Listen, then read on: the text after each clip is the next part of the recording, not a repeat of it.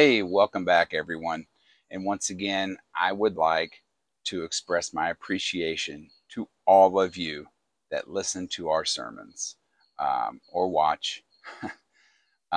You are choosing to listen to our sermons when there are so many better quality um, programs to listen to, and that truly humbles me. My goal is to get better and better after every podcast or video we make. And I hope that our Christ centered message of love and hope resonates with you.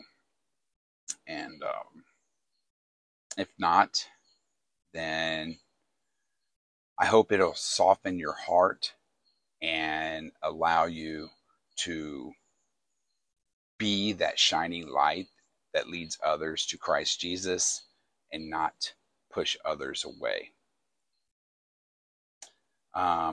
In week 1, we discussed what legalism is. But this week, we will discuss the dangers of judgmentalism.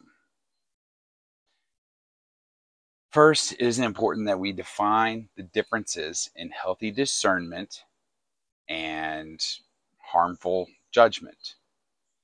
I like the Oxford's Dictionary definition of discernment. It says, in a Christian context, the perception in the absence of judgment, with a view of obtaining spiritual guidance. That's beautiful. I love that. That spiritual guidance is definitely key to what we're trying to do here. This means that without rushing to do the easy thing and to judge another, to discern is to help another see their wrongdoings and offer them advice on how to overcome them.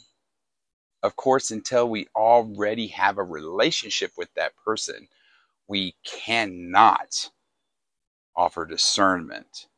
Discernment is something that's personal. You don't want to just go, because it becomes judgmental.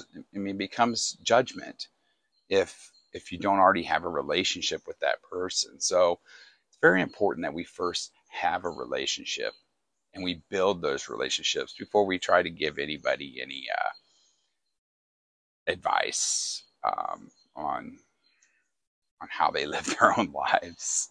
So I would assume that we all already know the definition of judgment, but in case you don't, the Webster's Dictionary also describes it as a divine sentence or decision. A divine sentence. Wow.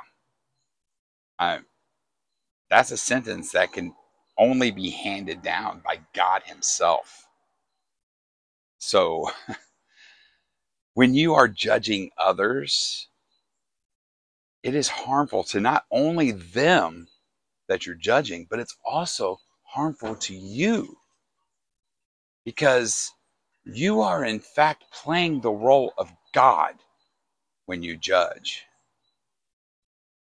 I mean, it's like God can't handle it. He can't do the job Himself. He needs your help. If it wasn't for you,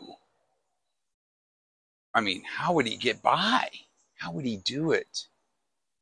That's what that is that is spiritual insecurity. You're insecure with your spiritual faith because you don't trust the roles that the Father has laid out for us. God is the Father and the Creator. Jesus is the judge. The Holy Spirit is the guide. So once you have Jesus in your life, the Holy Spirit will then work inside of you to make those changes needed. All we are is the light that leads others to Christ. That's it. We're just the light. And I've got to, well, first, I want to tell on myself a little bit. I used to be a fairly conservative Christian. I'm still fairly conservative in some ways, but I used to be a conservative Christian. When people say they were born in the wrong bodies, I was, what? I didn't really understand the LGBTQIA plus community. And for that, I'm very sorry.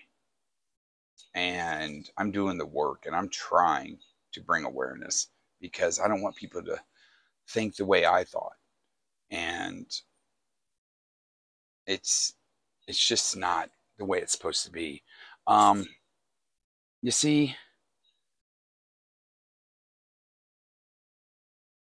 when I was looking into the LGBTQIA plus and I found the I, it shook me.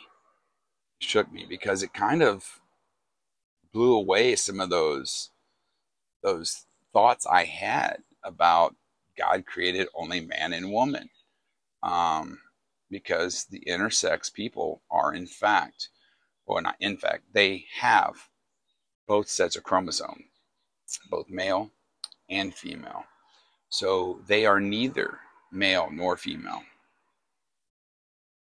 And now I'm going to go to a hypothetical story that I'm sure has happened numerous times, but I don't personally know anybody. So let's say an intersex person from the neck down, yeah, all woman, but maybe has some manly features in her face or their face. As they're going in, all these Christians are outside saying they're sinners, going to go to hell. Why? Why? Because God made them that way. And God doesn't make mistakes. So if God doesn't make mistakes, then who are we to judge? In fact, in Matthew, it specifically tells us, or commands us actually, to not judge unless we want to be judged in that same manner. I don't want to be judged in that manner. I don't think any of you do. So now let's leave the judgment for Jesus. Let's be the light that attracts people. Let's be the love, a good shining example of the ever loving grace of God in Christ. I think that's very important because people need love, and you're going to bring people to more life changing decisions by loving them than you are by chastising them. By chastising them, you're just pushing them away. So, at any rate, I can only imagine what that person would be feeling. You know, God made them this way. Why would God make them a way and then have his people chastise them? Maybe that person's even a Christian. So you got to think about this before you open your mouth. I think in the Bible it says, be slow to speak and be quick to listen. We should listen more than we speak. And I've got to work on that myself. So, I'm not perfect either. But